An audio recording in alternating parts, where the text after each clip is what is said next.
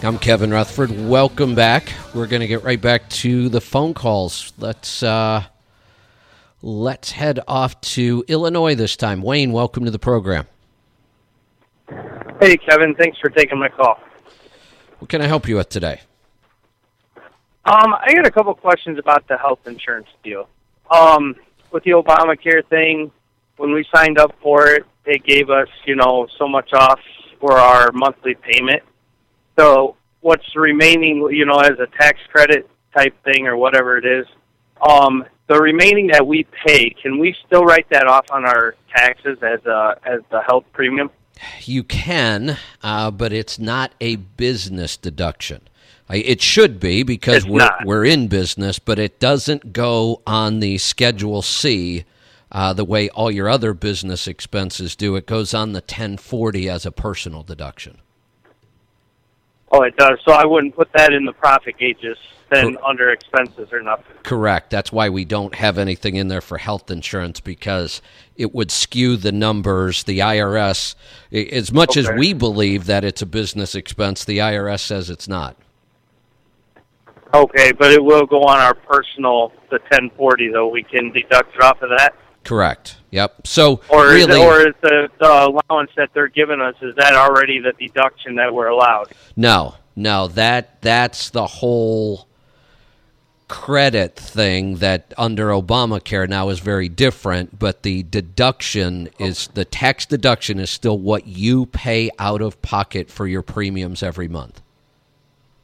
Okay, now would that include what we pay out of pocket for the doctor bills and dental and vision also? No, that gets treated differently. So we get a deduction for the premiums you pay, but then any expenses you pay out of pocket, you do want to keep track of it. You want to have a system, and it could be something as simple as a file folder, and just throw all your receipts until the end of the year. And then we can pretty quickly determine whether or not you're going to get any deduction. And here's the general rule. In order to take any deduction for that stuff, you have to exceed 7.5% of your adjusted gross income. So let's say that your AGI, your adjusted gross income for the year, is $50,000. Fairly common for an owner-operator. You would have to exceed... let me do some quick math here. You'd have to get over almost $4,000 of out-of-pocket before it even starts to become deductible.